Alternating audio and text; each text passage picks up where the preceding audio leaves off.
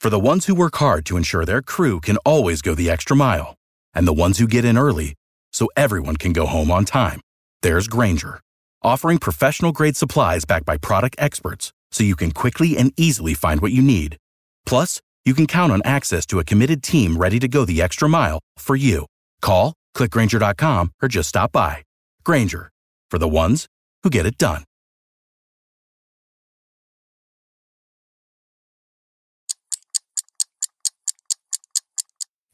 Welcome in to the 48 Minutes podcast on Believe, presented by Bet Online. I'm Ross Geiger, joined alongside Bruce Bernstein of Pure Hoops Media, World B. Michael Freer, and tonight we're thrilled to also be joined by special guest Brendan Brown.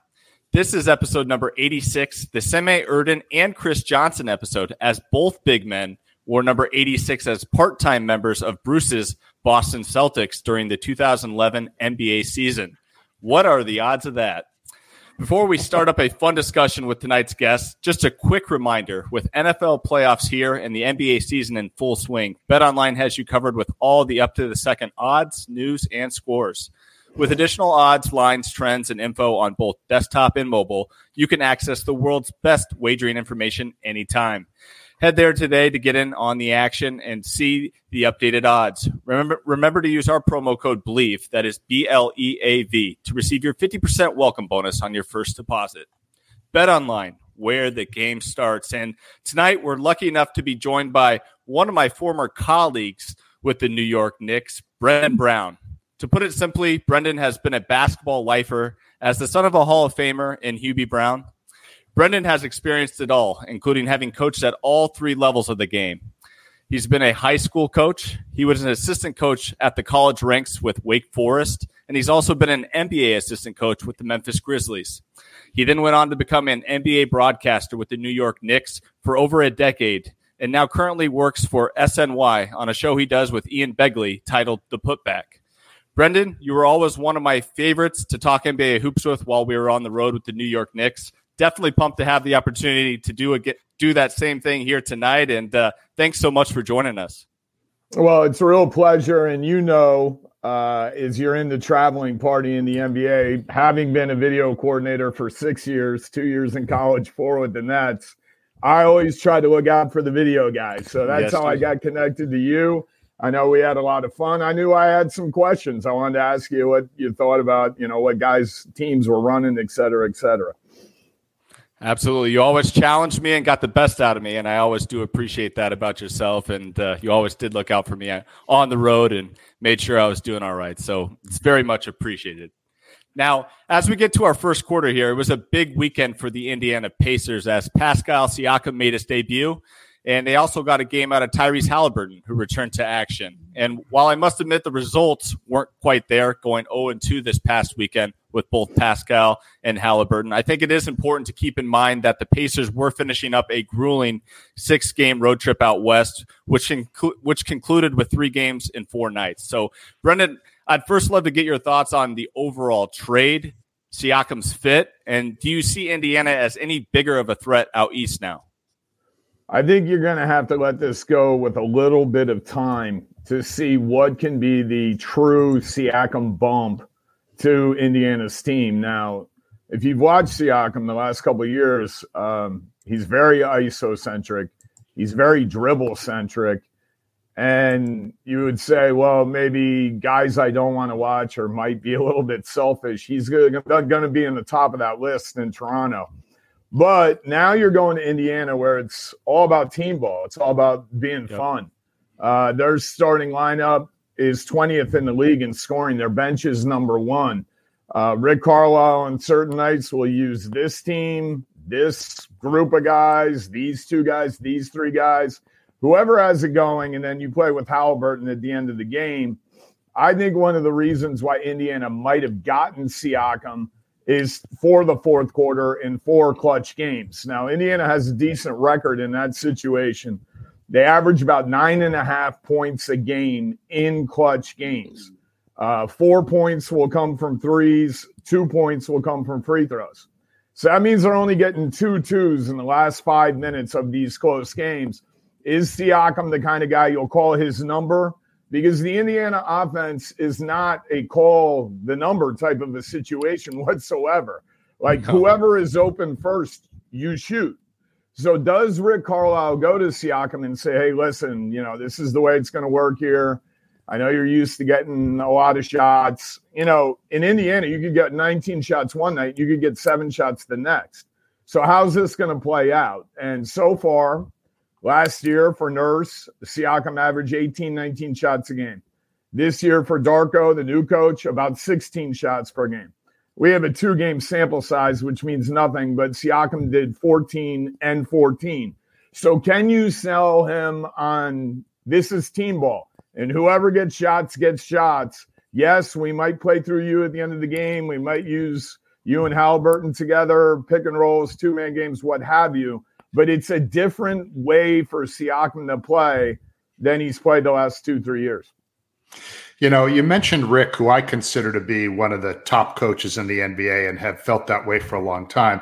Now, you kind of gave us a little bit of an insight as far as what you think his role offensively could become. But I'm really interested in your thoughts on, this is a team who's giving up the highest field goal percentage against of any team in the NBA. They 50.4%, 30th out of 30 teams. Give up a lot of points. They play at a fast pace. So, I know part of that plays into it. But what do you think his role on defense is going to be with this team?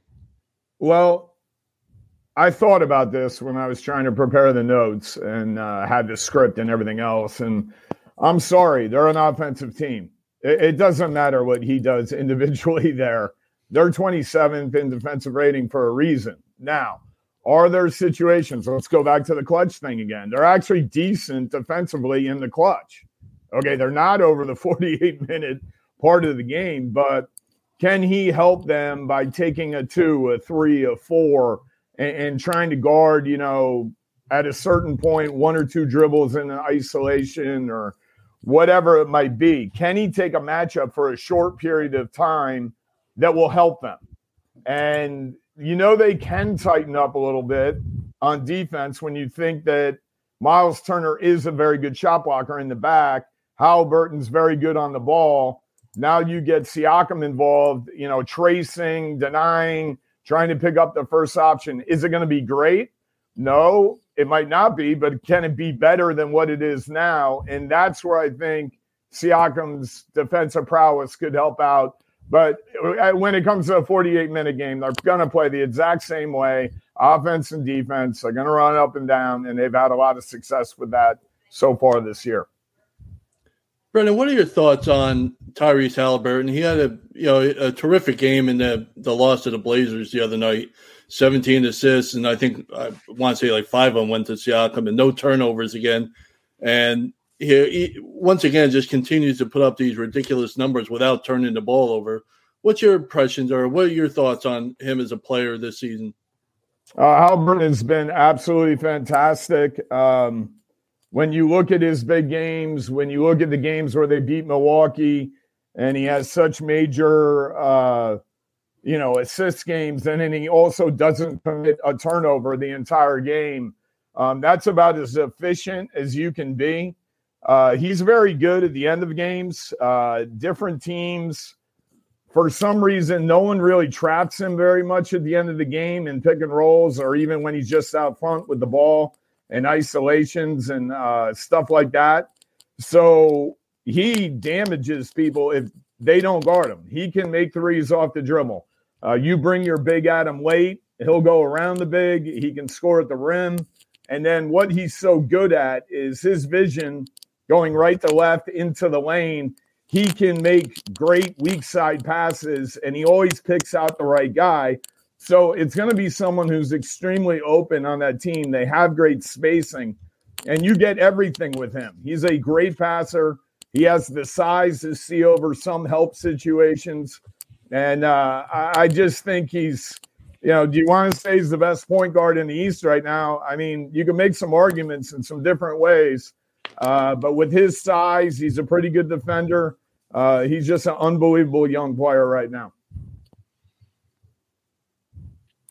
Now, Brendan, looking at the long-term plans with Pascal Siakam, do you have any concerns knowing that this guy is about to turn 30 in April, and he's going to require a max contract. Do you have any concerns just about kind of his durability, 5 years down the road here for a max extension with Indiana now that they've gone ahead and acquired him? I think that that was a question for everyone who was thinking about acquiring him. Like, what are you doing? Because you only have him for 40 games, and then what's going to happen? Promises, no promises. You're talking major money that's going to fill up your cap. It's going to push you up, to the tax, then to the apron, depending on how you build your team. And, yeah, I do have concerns. Like, how can you tell for sure? And there's a couple of guys who are in this situation that whether they're, unrestricted at the end of the year and they can melt off the cap, but they might still come back to you. There are a couple of guys like that could be involved at the trade deadline. And I look at this Siakam thing, Indiana's a small market. So they don't get free agents, or they get guys at the mid-level or veteran minimum, what have you. So this is like free agency for you. So how are you going to make it work? I told you 18 shots for Nurse, 16 for Darko, so far 14. Is he cool with that, playing that way? Because as long as Rick Carlisle is the coach and Haliburton's the point guard, they're going to continue to play this way. Why would they not? And they're maximizing a lot of young guys and getting a lot out of a lot of role players playing this way. So, okay, Siakam's 30. It's a great point, Ross. What does he want to do? Does he want to play there after 40 games? Maybe it doesn't work out. Maybe they win in the first round of the playoffs. We have no idea how this is going to turn out, but it's a major, major situation for Indiana and their front office, no matter how they play it. You're kind of sending me right into the question that I was going to ask, which basically is, I don't want to overgeneralize, but it seems that a lot of the international players tend to do well in smaller markets like Indiana. Giannis in Milwaukee, Joker in Denver, Markkanen in Utah, Pascal previously in Toronto, which isn't really a small market, but it kind of is by our, standards in the NBA now. Do you have any opinion on this theory as to why it seems international players tend to feel more comfortable in the smaller markets, or am I just tripping here? I think you throw out some very good examples. I think that's more by fate than like anything else. I was with Pau Gasol in Memphis, and when we drafted him, I was with the team, and we had a very good draft.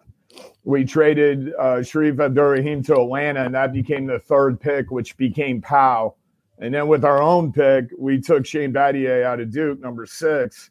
And both those guys fit into Memphis really well. And you can't think of two different stories, one guy playing for FC Barcelona and the other guy playing for Duke. I think Pau enjoyed that. Okay, that's my individual story with it. I think Pau enjoyed the smaller market. His parents came over, and lived there. And then little brother, who was 6'8" and about 325 pounds, his senior year of high school, he went back over to Barcelona, got himself toned up, and turned out to be another great Gasol in Memphis. So I don't think you can totally put it together like, great foreign player with small market. It has happened a lot, but I don't think that's a guarantee. But I do think, Pau, I can only speak to Pau. I do think that his pride of being from like the Catalan region in Spain, and his parents both being very well-educated and doctors and professors, that sense of community of where he was from, for our Memphis community, like everyone loves basketball there. It can be high school at White Station. They love the college at Memphis State or University of Memphis. They love the Grizzlies too. They loved everybody. But in sense of it being like kind of a smaller community for Pau than maybe Barcelona, he thrived in that. His brother thrived in that. And his parents, really enjoyed that experience. Now, Brendan, moving right along here to our second quarter, RJ Barrett and Immanuel Quickley made their first return trip to Madison Square Garden on Saturday night, with both youngsters having solid return games despite the outcome of that one. RJ Barrett shot an efficient percentage from the field, had 20 points, 8 rebounds, and Quickley had a quiet scoring night, but didn't really shoot the volume there, just putting up 12 points.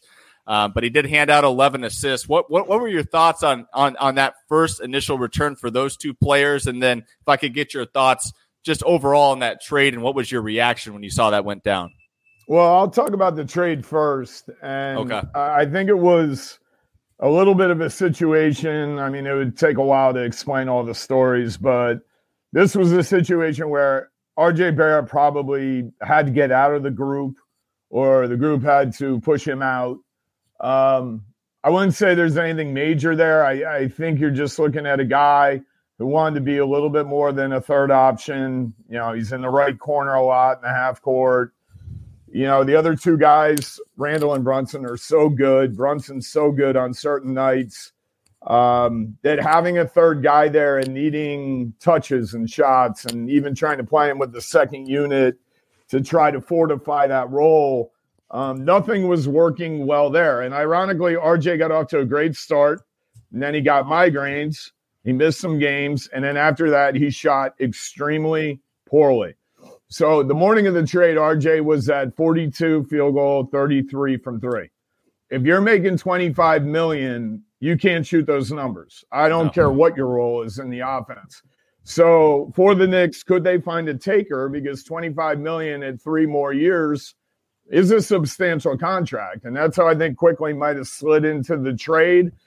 Knicks fans, I think RJ for OG straight up, everyone would say, well, you know, that makes a lot of sense, and that will fit that team, and that will fit that team.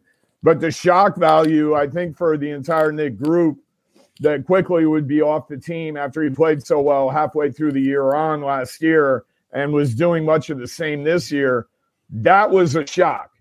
And I think the Knicks fan still is trying to figure it out. Like, hey, this OG guy that we have now is really good, and he's a good defender. He's averaging 14, 15 points a game. Randle and Brunson are getting more shots. DiVincenzo's getting more shots. Starting lineup is unreal now. It's gone from 15 in the league to 8th in the league in points per game in just 11 games. But Quickley being gone, like when the bench comes in, who is the bench? And with McBride and Grimes and Hart and then Achua, you know, playing as the backup center, I think that's hard for the Knicks fan to identify. So who is coming? How can you get something out of the Fournier $19 million, you know, expiring deal?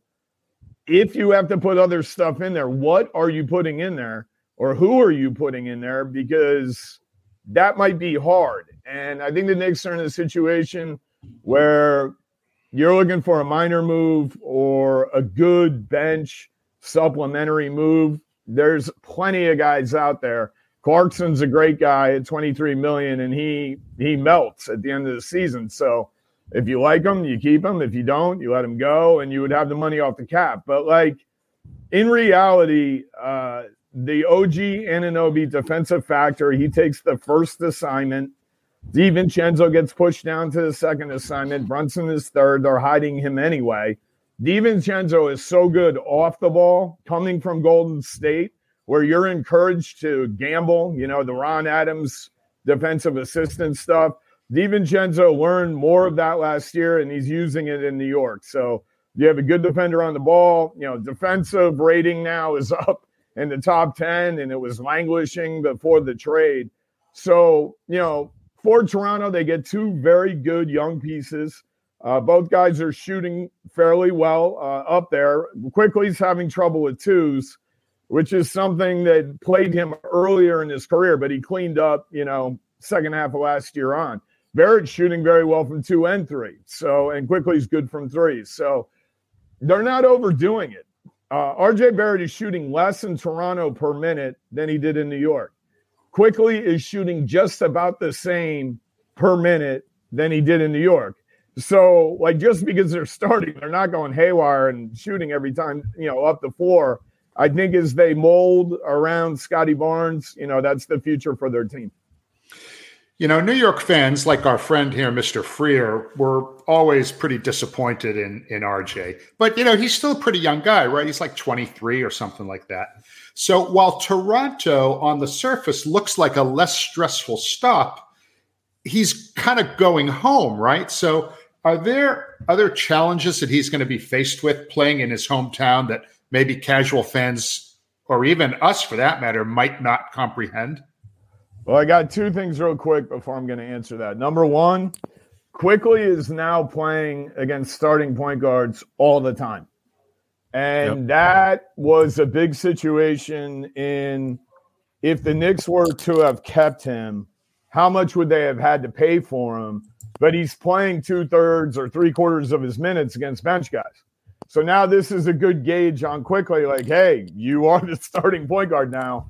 What are you going to do? What are you going to shoot? Him shooting so poorly from 2 right now, that might have something to do with being a starter and playing a better defender. As for RJ, I got along with RJ really well when I worked there and when I was the radio guy, and he approached me. I have no idea why, and that started a little bit of a friendship. That being said, you understand that the NBA is a business. Now, if you're a Knicks fan, after the first 2 games of the Cleveland series last year, everyone in town had Barrett on a ship going to Antarctica. Okay, everyone is killing this guy after the first 2 games. And then what did he do after that? He had 8 good playoff games in a row. So while the wild inconsistencies of his shooting over his Knicks career, this, that, and the other, when it came to the playoffs and why they won against Cleveland and why they pushed the Miami series out, it's not until that very last game where no one scored in the entire lineup except for Brunson. I mean, RJ Barrett, you got to give him credit for those 8 games in a row. And I think maybe in his mind, because he did have 8 good games in a row, that when after the migraines and the shooting went bad, then his, I wouldn't say ego, but his persona couldn't take it. It couldn't take it that I knew I did it in 8 of the biggest 11 games of this season last year, of which he did. You go look up everyone's numbers and look at his numbers in the playoffs, and you're really going to be shocked. So is that what really matters if you're a Knicks fan now, because you're going to make the playoffs a lot with Tom Thibodeau? Do you care about regular season, net rating, and all this other crap? No, you care about what's going to happen in the playoffs. And the second best player offensively in the playoffs for the Knicks last year, behind Brunson, who was off the charts, is RJ, or was RJ Barrett. So now how do you fill the void? Here's the weird part of the trade and what we're talking about. Barrett and Quickley are 33 points off the board. They're averaging 33 points in the trade. You get Anunoby back. Right now he's averaging in between 14 and 15. Let's give him 2 or 3 points of defense, team defense, like 3 points. So right now Anunoby is worth 18, 19 points. And those 2 guys are worth 33. And they're averaging almost 40 in Toronto. If you get into simple math and you have a 13 or a 14-point differential on a trade, I know Achua is averaging like 3 points a game or 4 points a game. Do you have enough now mathematically, if you're the Knicks, when you scored 99 points a game against Cleveland in that series and won, and then you scored 100 points against Miami and you lost? And the reason you lost the Miami series is because your bench was outscored by 91 points in 6 games. They were outscored in all 6 games. Now, Quickley missed 3 of those, okay? And Cody Zeller was the rim protector for Miami. Okay? So it's a minus 91. Well, what kind of a team do you have now? The morning of the trade, the starters were 15. Now they're 8th. Why? Because Brunson and Randle and DiVincenzo are doing a good job with more shots. The bench, conversely, which was 14th, which is very, very good for a Tom Thibodeau team. The last 2 years, they were 23rd and 26th heading into this year. So all this nonsense about net rating, no, net rating against Miami last year in the playoffs, you're a minus 91 off the bench.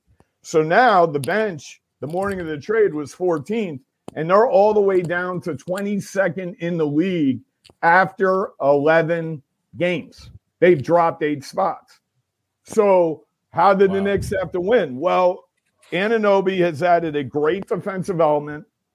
Hartenstein and DiVincenzo have played their roles exceptionally well in the last month of the season before and after the trade. And then you have Brunson and Randle. Well, if you play someone really good in the first round, and the Knicks could be like literally 2, 3, 4, 5, 6, or 7. I know you say it's crazy that they could be 2 or 3, but if you look at their schedule, you look at Milwaukee's schedule. Milwaukee owes games in the West. Milwaukee owes games on the road. Like Milwaukee, because of their lack of defense, could slide. I mean, it is possible, or, any of these main guys go down, you can slide because the standings are close. So Knicks could be 2, 3, 4, 5, 6, or 7. That being said, if they play someone good and that team has someone that naturally fits Brunson on a one-on-one scale, then the Knicks must add a guy or two to their bunch right now to really make it go, because last year you lost in the second round because you got outscored by 91 points by the Miami bench. World B, anything on the Knicks? That's your squad. No, I think those are great points. It's absolutely the bench took a hit, and that was the danger when the trade went down. That was the downfall. Quickly it became apparent, as Brendan mentioned, that they weren't going to re-sign him. That became clear. They had no intention of doing that, and they picked up. I think OG paired with these guys so far has worked out tremendous, and their offense has been great. And as Brendan mentioned, they're 1 or 2 in defense this month since OG came about. One thing to keep in mind, I don't know how much of a deficiency it was, but they went from really mediocre in the corner 3 to the best team now in the corner 3, which was one of OG's strengths coming aboard, we heard, because he was a good perimeter shooter by percentage, but his percentage came from the corner where he was really excelled. And he's been great so far. He has the most, I believe he has the most, he's tied for the most threes from the corner since he came in Knicks. So, they're really, right now it's fitting so well, and the bench will be a problem going forward. You need guys like McBride. You need Grimes to step up. You need guys like this to become a factor. And that's the question. Are they difference makers? I question it as well. I think the biggest part of what Brendan had to say that we're going to have to keep an eye on is certainly that Fournier contract, how they take advantage of that at the trade deadline and what they can get back is going to be a huge key to this New York Knicks team moving forward. Maybe even a possible reunion with Alec Burks, who's playing exceptionally well right now with the Detroit Pistons, would probably make a lot of sense coming off that bench. But yeah, Brendan, I'm with you. I think they're still one bench piece away from really being taken seriously come a 7-game playoff series, but they're able to add that one little scorer off the bench that they are now missing in Quickley. They could be a dangerous team with this new and improved defense. And yeah, so I did a little formula earlier in the season on another podcast. So last year, the main 3 guys for the Knicks in the starting lineup and Quickley added up to 84 points per game. At the beginning of this season, a couple weeks in, they're struggling. Randall's off to a bad start. Brunson's off to a slow start. It was at 71. Okay, so bad production early on, 84 last year. The morning of the trade, the 3 guys in Quickley were 82. Now you got to measure who are the 4 guys now. Ken, Randle, Brunson, OG, and DiVincenzo. Can they get anywhere near 82 or 84? Oh, and by the way, who else scores the other 5 guys who play in the rotation? Now, Hartenstein has been better offensively inclined. He shot better from the field this year, but he's not going to get any shots because the center only shoots 4 or 5 times in a Tom Thibodeau offense. Then you're looking at McBride, Grimes, and Hart. So what I'm trying to explain to you is over and over and over again, you can do a lot of math as to how they've had success, and the math right now just doesn't add up Ross, I think your idea of Burks is good because he can play backup point. He can play on the wings. He can play in your first group. He can take certain defensive matchups. He's a good guy, and Tom likes him. You look around the league, it's Clarkson, it's this guy, it's that guy. I personally like Herter for their team because Herter is kind of out of favor in Sacramento, and now he's magically being played in the starting lineup and kind of shocked. The problem with Herter is he doesn't work for the Knicks. He's got 2 more years at 17, but he fits that Fournier 19. And Herter can play backup point and can play in the first unit and can play on the wings. They need it like almost an all offensive guy. I don't want another Tibbs guy for this guy. I want a guy that's going to take like 18 shots and shoot all the time, like John Starks. Give me Jordan Clarkson. Give me an offensive dude who's just coming in and he's locked and loaded. And I think if they get that type of a guy, now you're talking about some good stuff in the playoffs. I heard a rumor. Oh, go ahead. Sorry. Oh, I'm sorry. I was just saying all this is, Knicks postseason success chances. All this is mooted if they don't get more out of Julius Randle that they did each of the last 2 playoff appearances. Right. If he shows up like he has before, none of this it matters. They need him to be the regular season guy for them to have a legitimate chance in any round. I totally agree with that. Some of that was coaching / what Atlanta didn't guard Nerlens Noel, didn't guard, Peyton when he was in there. And so they could load up on Randle, and he did very poorly in that Atlanta series. Last year is legitimately hurt, but you're right. That's 2 playoff series where you're like, what's going on? So let's get back to my 84 formula. If you've got Brunson and Randle and OG and Dante DiVincenzo as the main 4 guys, how are you getting anywhere near 84 if Randle's coming in at 15, 16 and not shooting well? Absolutely. So that's why I want the gunslinger to show up here off the bench to get 16 or 18 in that role.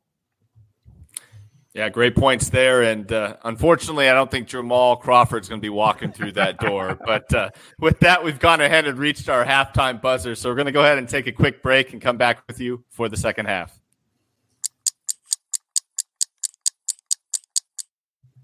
All right, we're back with the start of the third quarter. Let's get into some marquee matchup breakdowns as we had 2 heavyweight matchups this past weekend. And surprisingly, both road teams walked away victorious in those.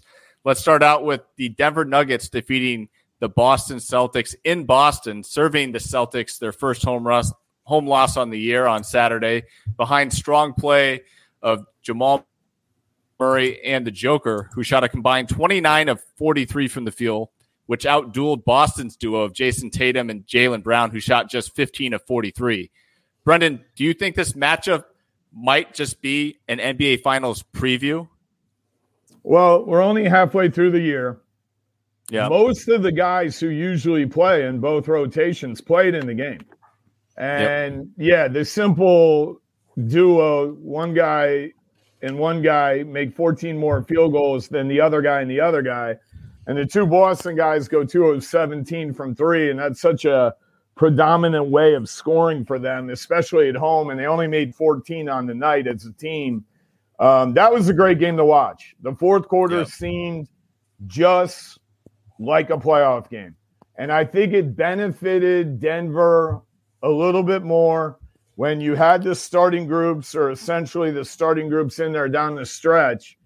Denver's ability to trace Brown and trace Tatum before they would get the ball as a first or a second option, and their ability to essentially tackle them and get away with it and have it not be called. Denver probably was better defensively down the stretch of the game.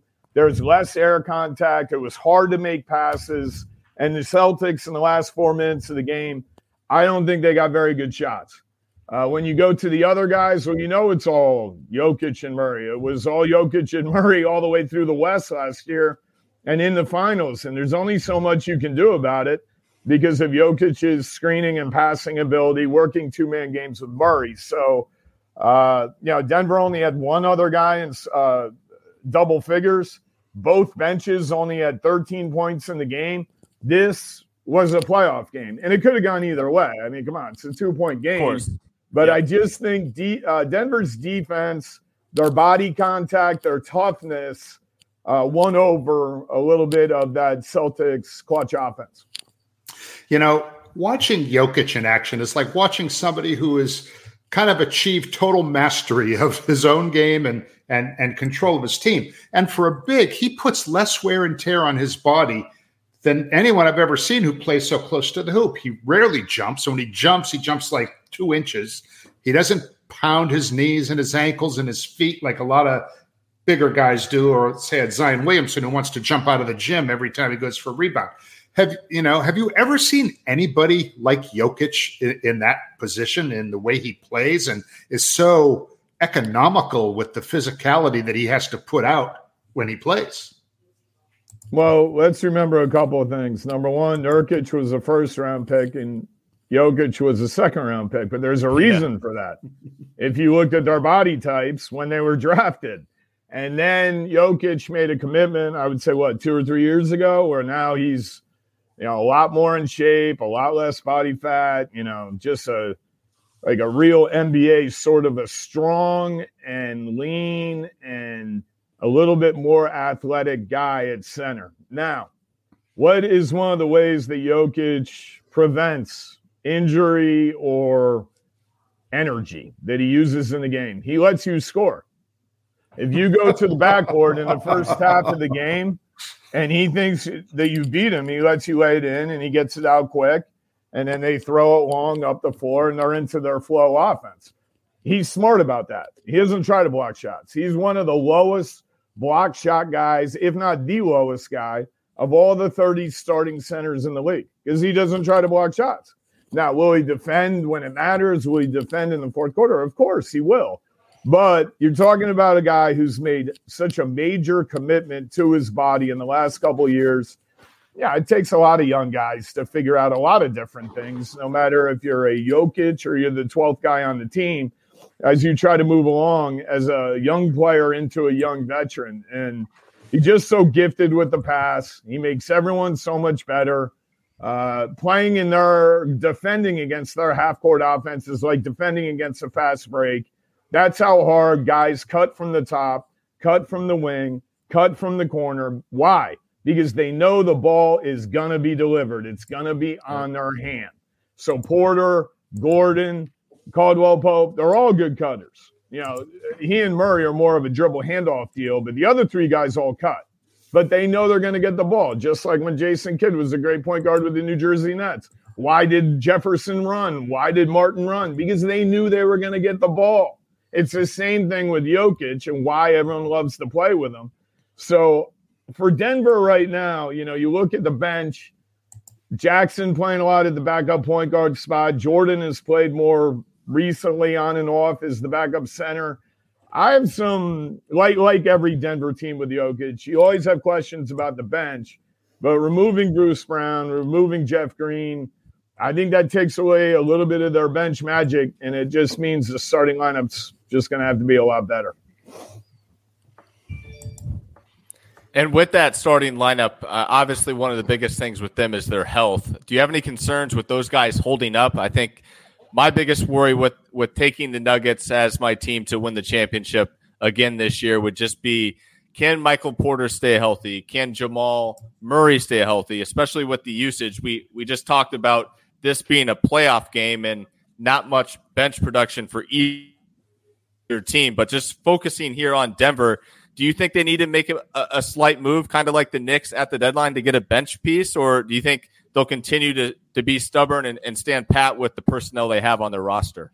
Well, I just sort of think, to answer the first part of your question, we've had 5 different champions the last 5 years. We've had 7 or 8, I'm forgetting it right now, out of 10 different finalists in the finals. Okay, so since March 11th, we're a little bit in the world of pandemic basketball. You have to get so lucky at first. It was COVID and who was knocked out and how many games. But I still think that what you're leaning to in an 82-game season, and, Denver did play a shorter number of playoff games because they ran through it, but you still had to go 4 rounds. And so, like you're saying, where there's such a preponderance and a dependence on those 5 guys in the starting lineup, anything can happen. And the reality of it is, like, the last 2 years, the East was a little bit better than the West in terms of interconference. Not this year. The West is pounding the East now in the last 4, 5, 6 weeks. So there are 12 pretty decent teams in the West. So those are teams that are going to take shots at Denver because they're the champions. And look at what Oklahoma City did. They won a close game at Denver, and then they wiped out Denver the next time they played there. So I think in general, it's hard to repeat.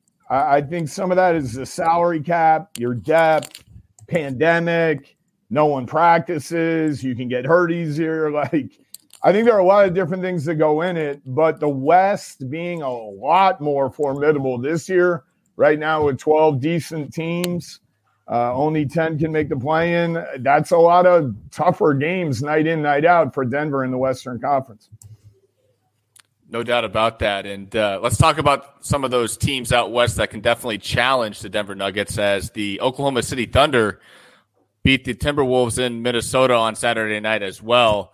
And this was a homecoming for Chet Holmgren, but just another tight matchup that went down the wire, much like the Celtics game against the Nuggets. And as World B had pointed out before with this Wolves team, they just didn't take care of the basketball in this game. I mean, it was down to the wire, last couple of minutes, could have decided the ball game either way, but 21 turnovers to the Thunder's just 8. So the Wolves just don't take great care of the ball. So Brendan, my question for you is, as both these teams are 2 young, exciting ball clubs, which one do you think is most ready to challenge the Denver Nuggets out west? Would you say that'd be the Thunder or the Wolves? Do you side either way on that? I'll answer it as best as I can, because someone asked me this question about 3 weeks ago. And they said, well, how real is Minnesota? How real is Oklahoma City?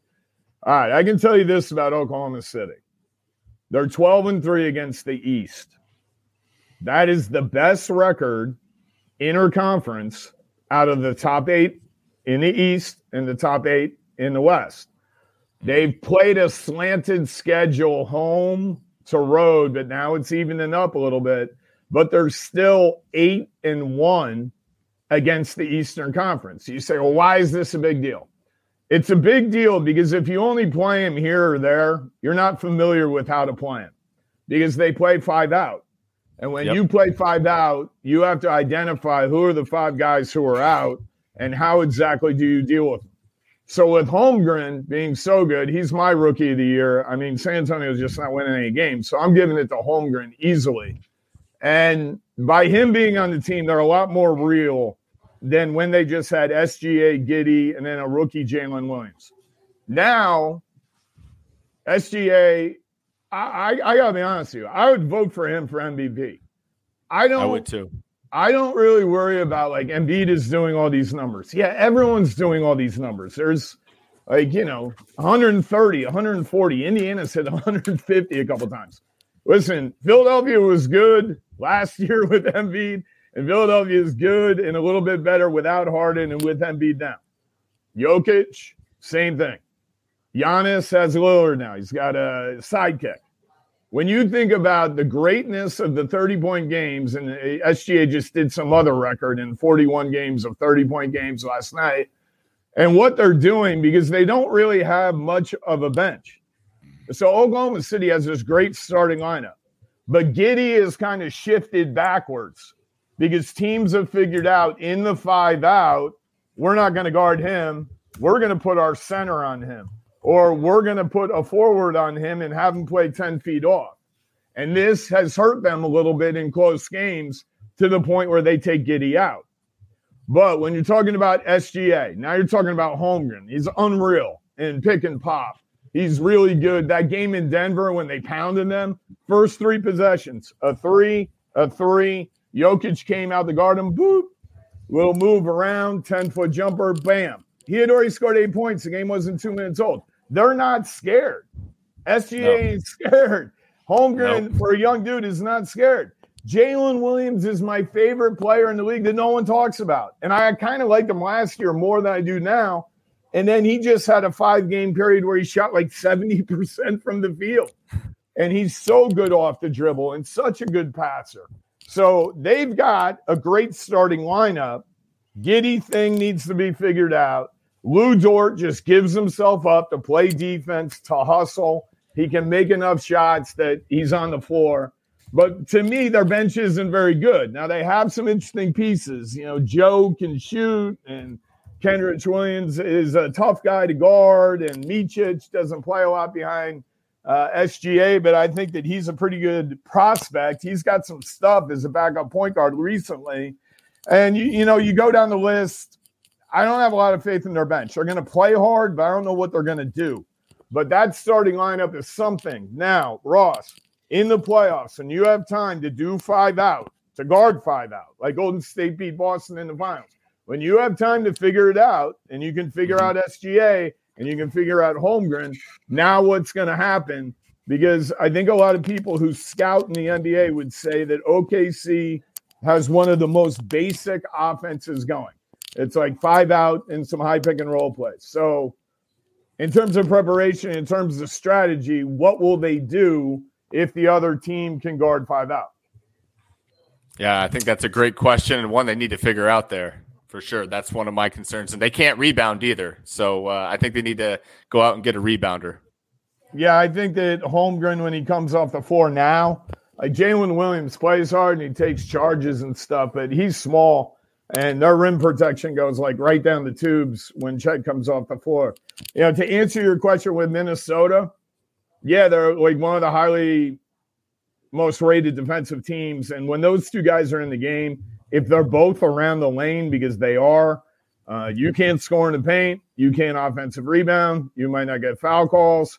The favorite play I know you all enjoy once a quarter every night in the NBA, throw it to the left corner, drive it to the lane, don't take a layup, throw it to the other corner. How many times do we see this at night in the NBA? It happens all the time. Well, you can't make that pass very well against them because Towns is on the baseline deliberately, and then Gobert is on the baseline deliberately like this with their arms out like this. And you can't make that pass to shuttle it out to the other corner. So you can't score in the paint. You don't get offensive rebounds. You don't get to the foul line very much, and you can't make the 3-point pass the weak side corner. Okay, they're really good defensively. What's their problem recently? They lost 4 or 6. They started playing better. The bench has not been the same lately. I think that like 2 of their bench guys in with 3 of the starters, that's some of their best lineups when you're talking about balancing offense and defense. You know, obviously Reed can score in a lot of different ways. He can be used different ways. Anderson is somewhat of a facilitator. Alexander Walker has been on and off, but has been on sometimes. But lately, their bench production has gone down. So the first group of Minnesota offensively, outside of Edwards, I don't think they create very good shots. And some of it is they're third from the bottom in turnovers. And they give the ball away a lot. And if you have the 2 bigs in the game, hey, you still have to have transition defense. So they can definitely be beaten that spot if you're going to turn the ball over. But I worry about the first group. Yes, you can isolate Edwards. You can flatten it out for him. But how, like even to get Towns quality shots, sometimes they really have to work a first option, a second option, a second movement, you know, to really put him in the post or even pick and pop. It takes a lot sometimes to get him shots. You know, Brendan, Ross is the point guard on this show, but he's going to let me bring the ball up here to start the 4th quarter because we're going to change the subject and we're going to talk about a man, a legend that you know well. That would be your dad, Hubie Brown. Now, I was a colleague of Hubie for many years at ESPN, and I have a couple of Hubie moments from my career, but I want to start off with the first one. One year, I was at the NBA Finals. Shane Battier, who you mentioned before, who we played with for in Memphis, I was on the floor. Shane Battier comes up during the pregame and literally runs to Hubie and kisses him. It wasn't a handshake. It wasn't a hug. It was a kiss. What is it about guys who played for Hubie that would cause some of them to literally shower him with love like that? I could do about 20 minutes about the young group that we had year one in Memphis and then year two in Memphis. And I wrote about this at the beginning of the season, like how much fun that group was. And we had a lot of good young veterans, and we had a lot of guys flourish that did not play well, or there was something missing somewhere else. Jason Williams never played in the fourth quarter in Sacramento. He was great for us at the end of games. And I called the plays, and I had a lot of confidence in him. And James Posey was a malcontent everywhere else, and he was like our best player by the end of year two, in a two-way deal. I think that most of those young guys, Stromile, Swift, and Hubie are very close still. I just said that Stromile, Swift, and Hubie Brown are still very close still because Stromile's back in his hometown and he's coaching the team, and he felt like he could call Hubie to ask for advice and everything else. It was very much a family situation. We had young veterans.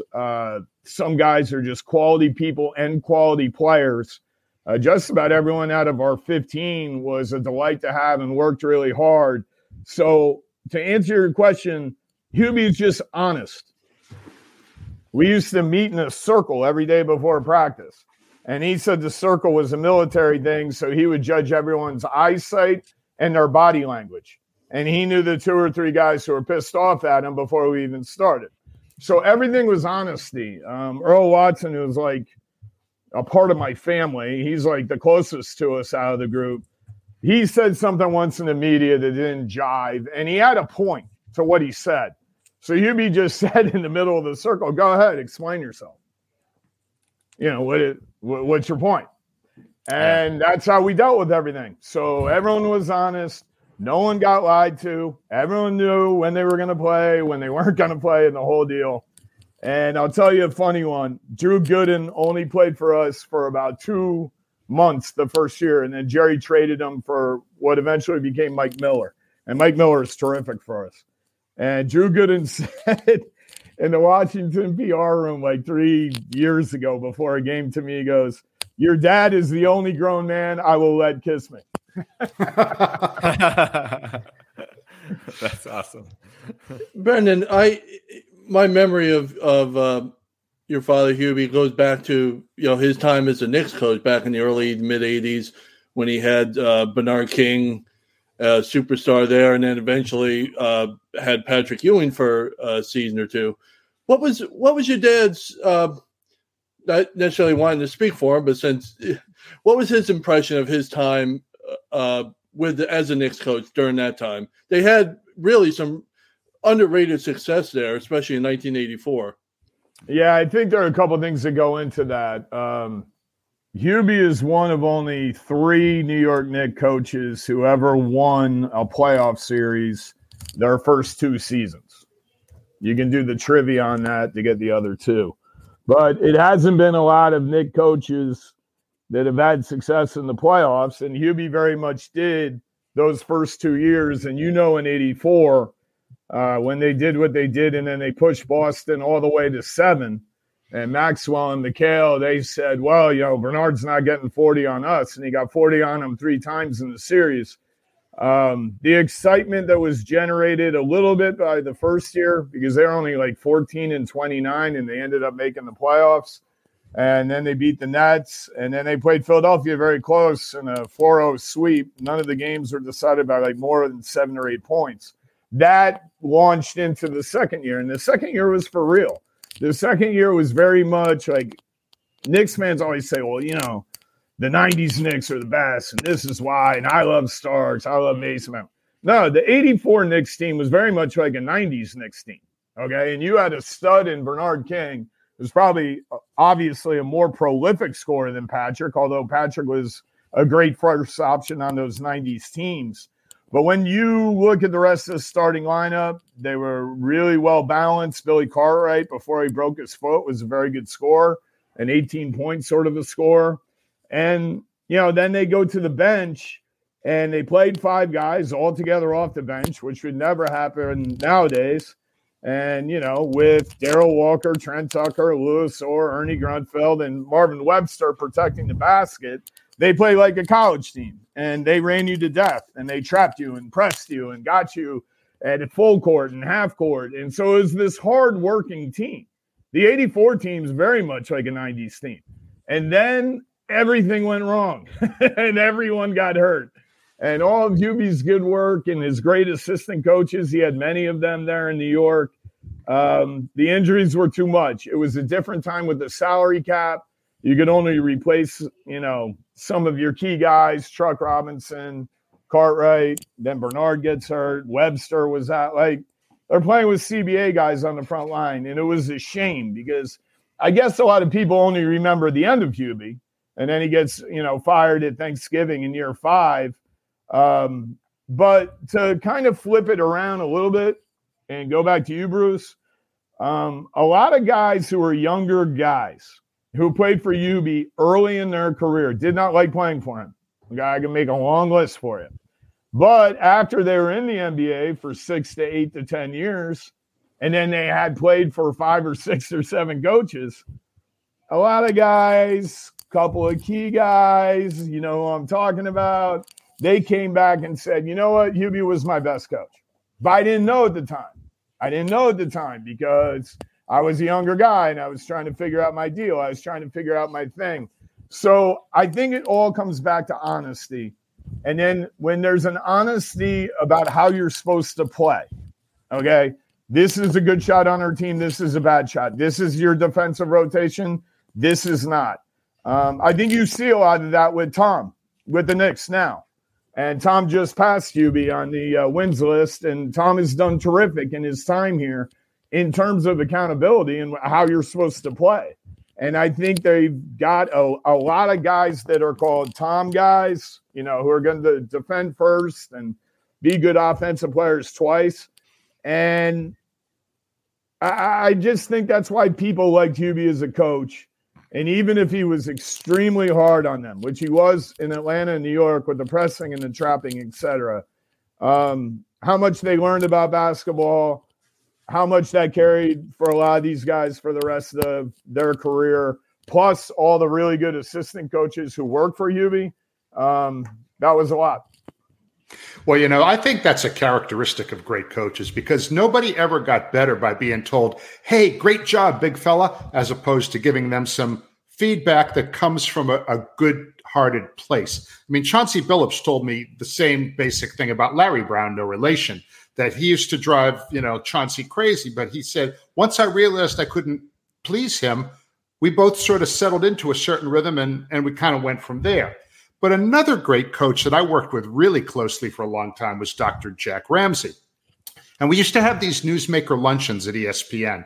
And one time where sports and TV icons would come and have lunch in a big conference room with a couple hundred people, and they'd be on a little podium telling stories. So one time Hubie was there for a newsmaker luncheon with Dr. Jack. And I think somebody in the crowd asked the first question, okay? And I don't remember who answered first, whether it was Jack or Hubie. But they answered, and then they just kept going into this stream of consciousness back and forth, story after story. I don't think anybody ever asked another question. It was just these two old war horses telling stories, and we're all sitting there like this. It was just me. I'm an older guy. I'm 66. So I've been following the game for a really long time. So to me, I was in hoop heaven listening to this. And with all the stories that those guys could tell, what's your definitive story about your dad? I'm going to tell a different sort of a funny one. Okay. All right. So, number one, before that, when Hubie was inducted into the Hall of Fame, and there is a difference. If you win the Kurt Gowdy Award, it's the highest award you can get, print or electronic, and it's incredible. And Mark Spears just won it. But that does not make you a member of the Basketball Hall of Fame. It is not until you are inducted that you become a basketball member of the Hall of Fame. So Hubie had to go through the process. He won the Gowdy in 2000, and then he was inducted to the Hall of Fame in 2005 as a contributor. Okay, not as a coach, not as a clinician or, different things. He was a contributor. That's what he's really in as. His inducting guy, who do you think? Has to be someone from the Hall of Fame. Who walked up on stage with him?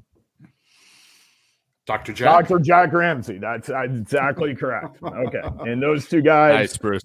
traveled the world and taught basketball all around the place. And Dr. Jack, quite possibly the most unreal guy in terms of fitness, in relation to your age. So Stromile Swift, was somewhat disappointing as the number 2 pick before we got to coach him. And then he played great for us. And the year we won 50 games, he averaged, I think, about 10 points off the bench. And he was the only guy I'd go and talk to, like right before the game, after the national anthem. I would tell him about who was going to guard him. Just shoot, go after him, do this, do that. Tonight's your night. All right, so he needed a little bit of encouragement, but he delivered that year many, many, many nights, not just offensively, but defensively, because we could play anyone in the final group. And Stroh and Lorenzen Wright were like half and half in the final group. So Stroh bounces around for a while. I think he was in Houston. And he got traded to the Nets at the deadline. So the New Jersey guys kind of do a pseudo interview with him when he gets there. And they do a lot of different questions. What do you think your role is? This is what we think you're going to do. Blah, blah, blah, blah. All right, they go all the way through. So now they're asking him personal questions. And he said, well, the coach says, well, who's the favorite coach you ever played for? He busts out laughing, Stromo. Busts out laughing. And he says, oh, that's easy, Hubie Brown. So everyone in the room is like, whoa, Stromo, Hubie, no way. And so the coach asked, well, why? And Stromo said, well, I used to try to get to practice on time every day because his stories at the beginning of practice were so good, and I wanted to hear them every day. 3 weeks pass. Okay, 3 weeks pass. And Stromo, unfortunately, had this knack of not really playing well for any other coaching staff except for ours. So they bring him in. They say, listen, we're trying to play you as the backup center, trying to give you minutes. Why aren't you playing the way that you did in Memphis? Why can't you play like that here? So Stromile stood up and he said to the coach, you don't love us. Hubie loved us. And he walked out of the room. Wow. That's a great story. That's awesome. Well, and they're Brendan, still tight. That's awesome. Well, I got one final question for you here, Brendan, on Hubie. And, of course, he's still calling NBA games for ESPN at 90 years old of age and, continues to do an outstanding job on the call. So, knowing him better than anyone, are you still surprised that he's continuing to do it? And for those that aren't in the industry, I don't think people realize this is not an easy task. Not just calling the actual game, but the prep work, the travel. He's 90 years old. Are you surprised he's still doing it? And what do you think still drives your dad to call games? Well, he had a funny quote recently. I think Richard Deitch out of the Athletic named him the sportscaster of the year. And there was a quote really right at the very beginning of that article. And that was one of the best articles that's ever been written about him as a broadcaster. And it said something like Hubie said, well, I'm 90 years old, but I don't wake up every day and say, hey, I'm 90 years old or whatever.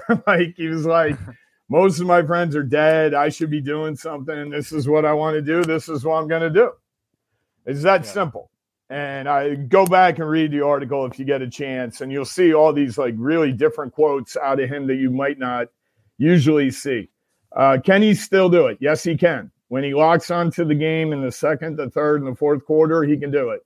He works with all great partners, at ESPN, and they all do it a different way with him. Mark Jones was his longtime partner. He did his last game with him, and they have a nice ambiance, even though Mark is being jazzy and sassy during the game. They still connect in some way, and they sound good together. When Ryan Ruocco does a game with Hubie, Ryan is kind of hyperactive energy. And that makes Hubie be more hyperactive himself and more energetic himself. So that's good when he works with Ryan. But the guy that he works the best with, to me, is Dave Pasch, who he's worked with the last couple of years. And maybe because Dave also works with Bill Walton. Dave has a knack of knowing how to work with Hubie now, especially at 90. And I mean this in a positive way. And they have a very nice friendship. Even though Dave lives out in Arizona, is based out of there. And they really respect each other. They really enjoy each other. But Dave knows if his voice is up or down, or if it's strong, or if Hubie's just kind of wandering somewhere. Like, Dave is right on it. Like, Dave works with Hubie very, very well. And I think that Hubie accepts all of that. I know that early in the game, he wants to get in his stats. That's how he's been doing it forever. Okay. But once it gets to the second and the third and the fourth quarter, if you're someone who really likes basketball and you're listening to all the announcers, national, ESPN, TNT, NBA, TV, whatever, go ahead and rate me up all the analysts about who's really talking about the game and who's really giving you something in a close game between good teams with marquee players and excellent coaches. There's so much to dive into in that situation of everything I just presented to you. And that's why he still likes to do it. Just like I enjoyed working 27, 28 years in the NBA. Like, no matter what the case is, it could be right now, Charlotte and San Antonio. If you really love the NBA, you'll find a way watching that game or figuring out that game as it goes to enjoy it. Or you might come up with, this guy can't play. That's very important in the NBA. Not who can play, who can't play, who can't coach, like all that kind of stuff. So I think that Hubie is always going to want to promote the game. Once again, it comes back to the honesty. He wants to pump the young player. He also wants to say the young player will become even greater if he can do this. He's fair. I don't think he tries to make criticisms of players and coaches because you know, Ross, that he watches 2 or 3 games of each team. Like this Saturday's got Denver at New York. Or excuse me, Miami at New York. He's going to watch Miami 3 times. He's going to watch New York 3 times. So he knows in his head, you know, what everyone's about. But now, what's the best situation for me to roll out this knowledge?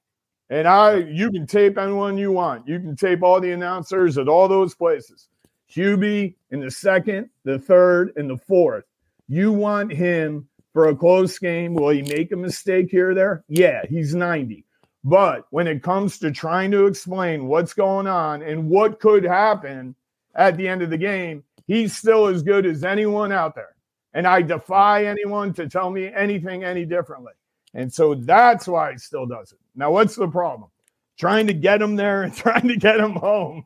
He is 90, okay? He's got to get on a plane. He's got to get back on the plane.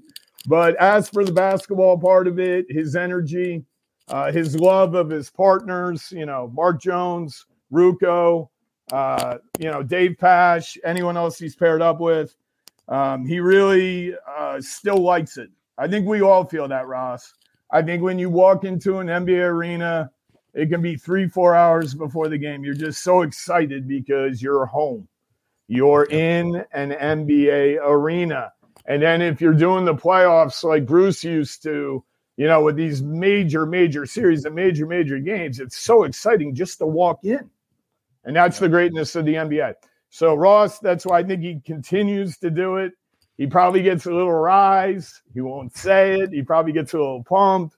He won't say it when he's in there and he gets to see people and talk to people about the teams. And I think he has a respect for the young player, realizing it's a little different now. And that's what he tries to do.